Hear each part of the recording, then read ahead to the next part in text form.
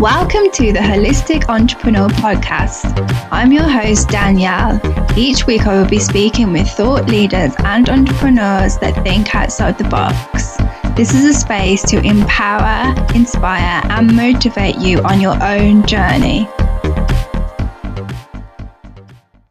Hello and welcome on today's podcast. I am joined with Philip Carr-Gomm.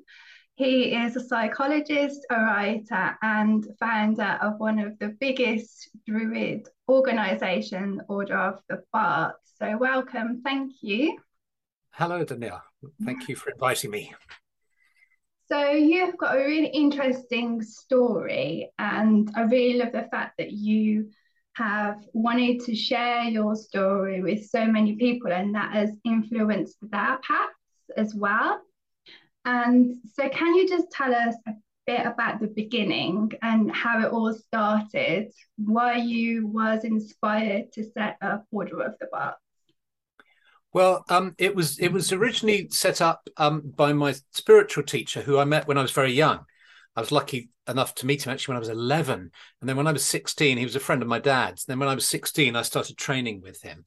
And and he founded this group back in 1964, which was, 60 years ago.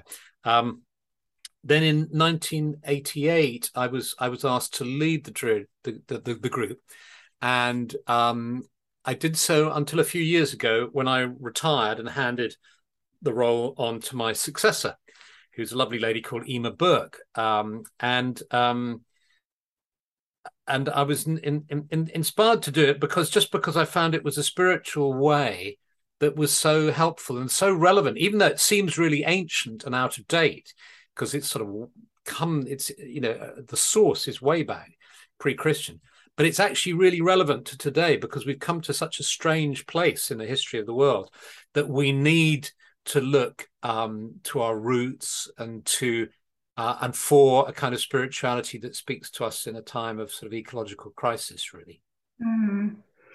I think you're so right about it being really needed at this time. And I think more people are becoming aware, especially during the pandemic, of what their real needs are and their needs to connect with spirit, connect with nature, and how that is linked as well within itself. And I think this really helps people to do that. And it's like, I think what happens is you see the world under threat and the world going so strange and odd, but you know that you need to get back to nature and get closer to nature, and it brings with it all sorts of health benefits. And now, of course, lots of research about the psychological benefits as well for our mental health. But it's hard to put that in a sort of framework. You can go for walks and you can sort of lie on the grass and try to sort of connect and all the rest of it. But how do you put that in a wider framework of what you believe in and how you conduct your life?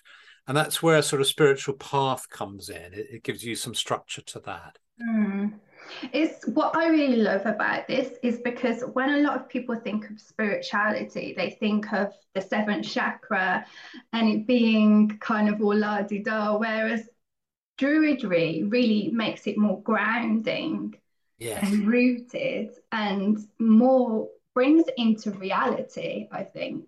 And people can therefore can connect with it. Yeah, absolutely. It's so many people find when they sort of find themselves becoming interested in Druidry, they feel like they've come home in some way. It feels very much like home to them. Yeah, I actually found it. I was living in Portugal at the time, and I kind of found it on a visit back to England. And in Glastonbury, I actually found myself joined at the first gathering in Glastonbury up at the Thor. Oh, lovely. Yeah, and then I was like, I'm going to move back to England, and it made me move back to England. Oh, wow, gosh. Yeah. So yeah, that's kind of took me on a journey as well of finding my own roots. And oh, great. Yeah. No, that's lovely. That's lovely. Yeah. But I think when we connect with nature, how do you think, because obviously this is a very broad topic, but how do you think when we connect to nature, we can connect to spirit? Where do you think that link lies? Well, at the sort of heart of spiritual teachings and sort of mysticism in general, there's this belief, and for some people, actual experience that everything is one, and that the source of all life and all being is one. And of course, if you're a Christian, you would call that God, or and Allah, or whatever, if you're Muslim and so on. But the idea that there's a source of all being that then differentiates into human beings and animals and plants and all the rest of it, the creation, as it were, is at the heart of it. And it's something about my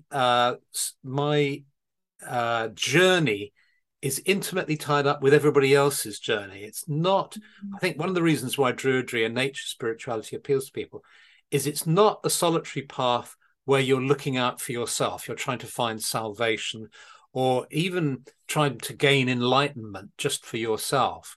Mm-hmm. There's some recognition that what's out there is just as important as what's in here. Mm-hmm. And that's actually quite revolutionary, because a lot of spiritual paths place the stress on the inside, but Druidry places the stress on the outside as well, and the relationship between the two, that we're all one, and that we need to sort of not separate ourselves, but come back into connection. It's everything is like woven and interlinked together. And I do feel like the more we connect with nature, you can feel it spiritually as well. And it obviously has the health benefits, which you probably know about being a psychologist. Absolutely. Yeah. So what health benefits do you think it has connecting with nature? Well, if you look at the heart of Druidry, there's this idea of celebrating the seasonal festivals. There are 8 festivals, about one every 6 weeks. And they're a way of just stopping and sort of tuning in to this moment of time on the land, and how the land is responding and the weather's responding. And there's a whole, because our ancestors have been doing this for thousands of years, and have been very sensitive, more sensitive than we are today, to the turning of the seasons and so on, then we connect with life in a more profound way. We get back in touch with the cycles of life. Mm-hmm. So in a spiritual way, I think it's really powerful. In a sort of mental health way, I mean, a number of people have written about it. I've just received a book today, actually, by a lovely lady that I met in Exeter called Jennifer Lane, who's written a book called The Wheel, a witch's path back to the ancient self. And it's the same thing, because in Wicca or witchcraft, they use the same idea of 8 festivals. So it's the same as in Druidry. And she, at a very difficult period of her life, started to follow the 8-fold path that Druids follow. And that brought her back together again. And so she wrote about it in a very personal way. And a couple of other people have written books recently about this too. So I think that's one of the key ways that Druidry can help with mental health, because one of the big features of mental ill health is a feeling of separation. That's why COVID triggered a lot of mental health issues for people, because suddenly you were separated, you were away from it. And as soon as you feel separated from anything, you start, like if you have a partner and then you have a row or something happens and you feel like, oh, we're not on the same page. I feel separate from him, and I don't feel one with him or her anymore. It's incredibly uncomfortable feeling. It's miserable, actually. Same thing with your parents or your family. If something cuts the connection, it's painful. And so part of the sort of way back to wholeness is about reconnecting. And sometimes you can't reconnect to a partner, friend. You have to split up, or you can't, reconnect to your family because there's just too much has happened, or it's been traumatic or whatever. So it's not necessarily about making those sort of physical reconnections, but it's about the general path of reconnecting. And nature, reconnecting with nature is such a healing process as a result. Mm. And I think as well, because nature's always been there, it's reliable. So Mm, it's like mm, something that's never going to go away unless we mm, destroy it. But yeah, it's that kind of, it makes us feel almost like homely because it's, mm. It's like sitting under a tree. Druids love trees, and in fact, the word druid means sort of forest sage, someone with a sort of wisdom of the forest. And so trees are incredibly important to druids. And there's sort of nothing like when you sit under a lovely tree on a sort of summer's afternoon, there's such a feeling of coming home. And so in the little meditations I do, I do a thing called Tea with a Druid on Monday nights on YouTube, you know, and just chat for 10 minutes and then do a little meditation. And and I almost always do a meditation of just sitting under a tree, coming into say in a clearing and sitting by a tree and just feeling the roots beneath you and the branches above you, and it's so sort of calming and centering. yeah. And I think as well, when you feel safe and secure, your nervous system becomes more regulated. Totally, totally. Yeah, Yeah, which I think probably helps as well, because I think in today's culture, we are fed so much information that no one knows the answers to. So it's like which is making our nervous system it's like disrupting our nervous system. sure, absolutely. So it's like finding things like this really helps people, yeah, regulate their nervous system, feel calmer, and yeah. Absolutely. Yeah. Can you just, probably should have mentioned this at the beginning, but can you just explain to people that have never heard of Ovates and Druids before what that means? Oh, okay. OBOD is the acronym for the Order of Bards, Ovates and Druids. And the Druid spirituality or teachings are sort of divided into three schools, really. So there's the Bardic school, and the Bard is the creative person, and it speaks to the part of you that wants to be creative, um, who wants to sing and to tell stories and just or be creative in cooking and living and and so when you start to study Druidry, you start to work in ways that hopefully unleash your creativity so you can become creative in the world. And there's a lovely concept within that of Arwen, which is divine inspiration that you can, and the point of the meditations and the druid work is to sort of attract this flow of divine inspiration so that you can be more creative. And then there's the ovates, are the healers and the people who work with divination and oracles. And you might have seen the Druid Animal Oracle and the Druid Plant Oracle, which works with those ideas. And that's because so many, that's the school in Druidism that teaches us about the sort of the mysteries that lie beyond the everyday, and how to sort of access those currents, which is where the idea of oracles, that you can maybe you can get intimations from the future, or so on. And then the third school is the sort of Druid school proper, as it were, where you learn, ceremonies and how to conduct weddings and funerals and baby namings and blessings, and run groups and take some kind of role of responsibility in the world.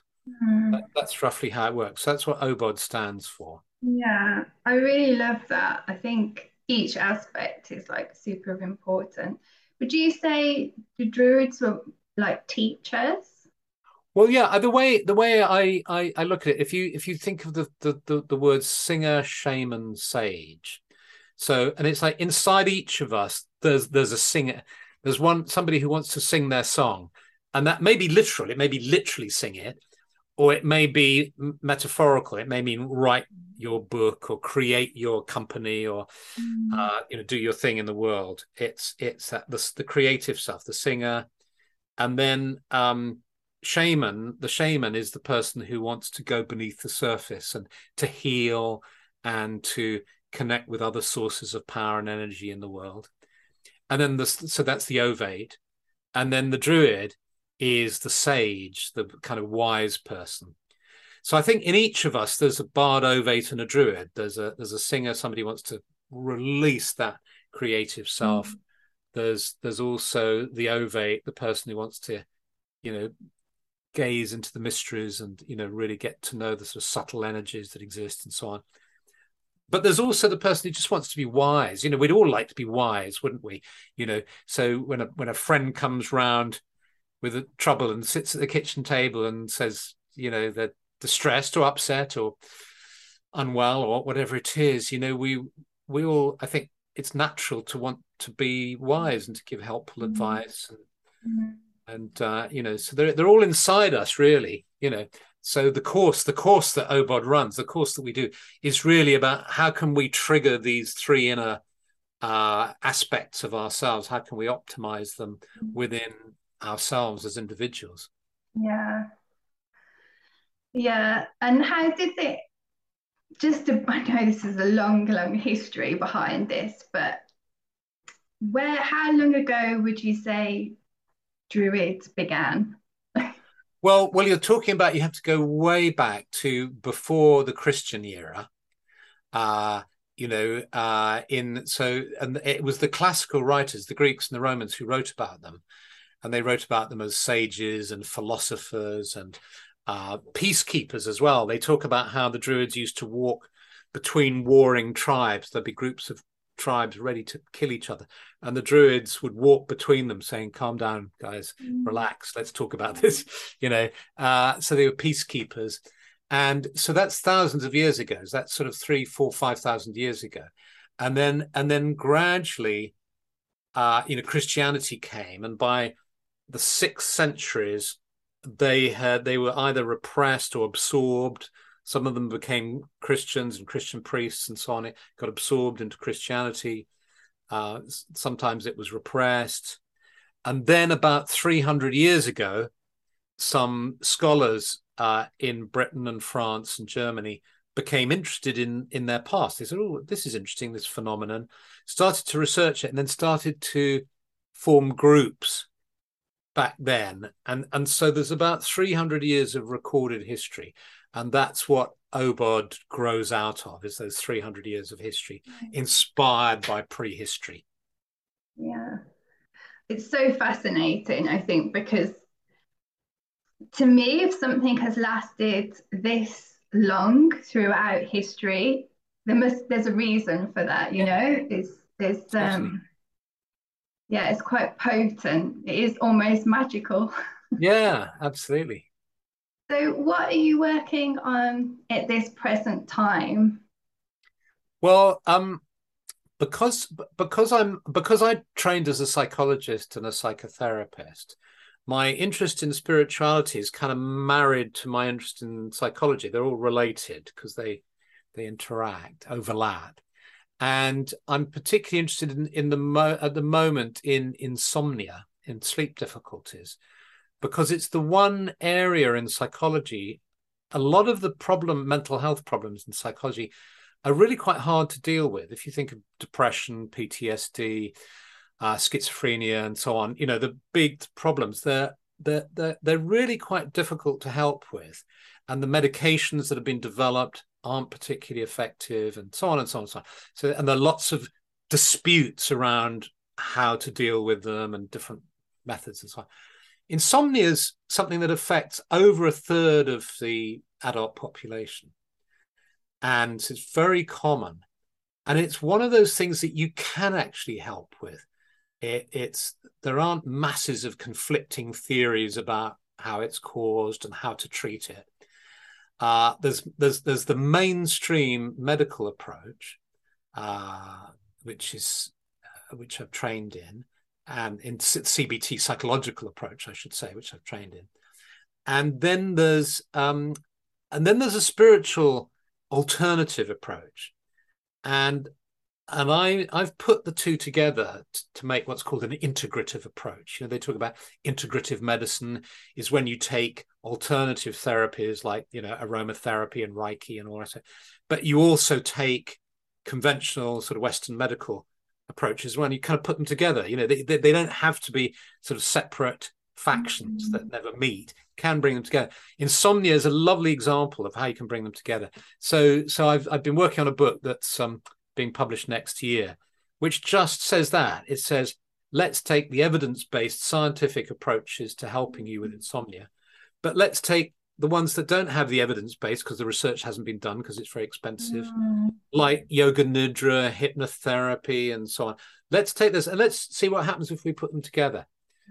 And so I developed an online sort of course in that for people who are struggling with sleep, which has been going for a couple of years. It's called the Sleep Clinic, and you can get to it sort of via my website. And now I've written a book about it, and I'm just finishing it up this month. Actually, I'm just putting the finishing touches to it, and then it comes out next year.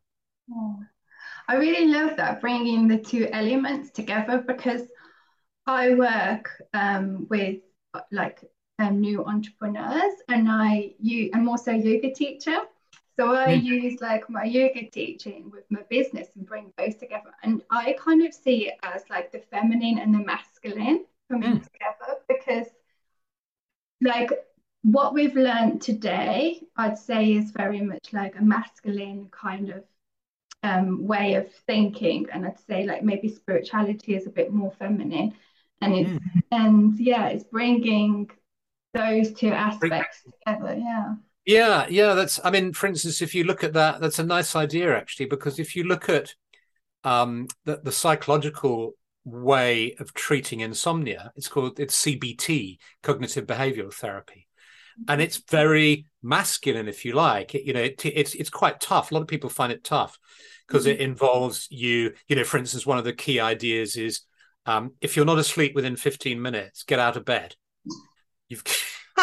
Which is brutal for lots of people. The idea is you've got to create a really strong bond between your being in bed and asleep. So your brain is going, bed, sleep, bed, sleep, bed, sleep. And if you read books or you toss and turn or you watch the telly in bed, your brain doesn't have that strong association. That's the logic behind it. But, a lot of people find that tough.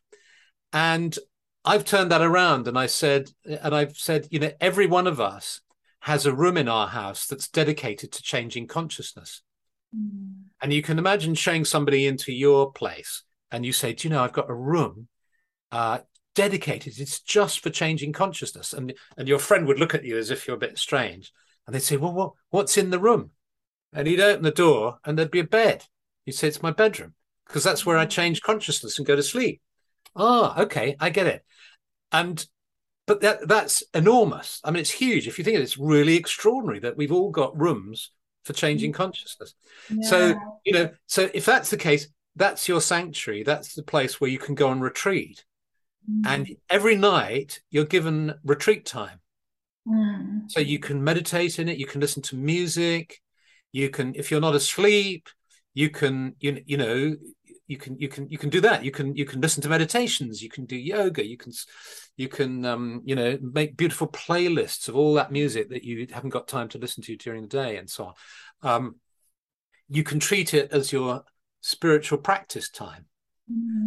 So I've taken what I think are the most helpful ideas in CBT and the evidence-based for it, and then I've said, well, let's not do the very masculine, tough kind of stuff. Let's take this more intuitive feminine approach, which is around maybe, I mean, masculine and feminine, maybe sort of yin and yang is to take away from gender, because gender it gets tricky, because then men who are sensitive and intuitive say, oi, does that mean, what about me? And then women who are kind of linear and like to be organized. So, kind of yin and yang, soft and hard, linear and non-linear, you can bring them together, And you're right, with entrepreneurism, when you start a business, you have to be pretty tough and linear. You have to, make priorities and work out what you need, and then, and then go for one at a time and so on. But the idea of my understanding of kind of holistic entrepreneurism is you take that, and into that you bring a kind of spiritual awareness and a kind of gentleness and intuitive ability that Yeah, is the sort of soft skills in it, you know. yeah, exactly. You've hit the nail on the head there. Yeah. But I think that's amazing how kind of that approach can be used in so many different aspects of life. Like I'm using it in business, you can use it in psychology, and Mm, and and maybe that is kind of the answer, like bringing those two elements, like the yin and the yang, together and absolutely. get more balanced, I guess. Mm, yeah, Yeah. absolutely. Yeah, no, I think you're right. You're right. Yeah. Yeah, yeah. Oh, well, thank you so much for joining me. If Pleasure. people want to listen to your Monday chats, Mm. how do they find you? Um, you could probably try typing tea with with a druid or tea with druids into a search engine or into YouTube.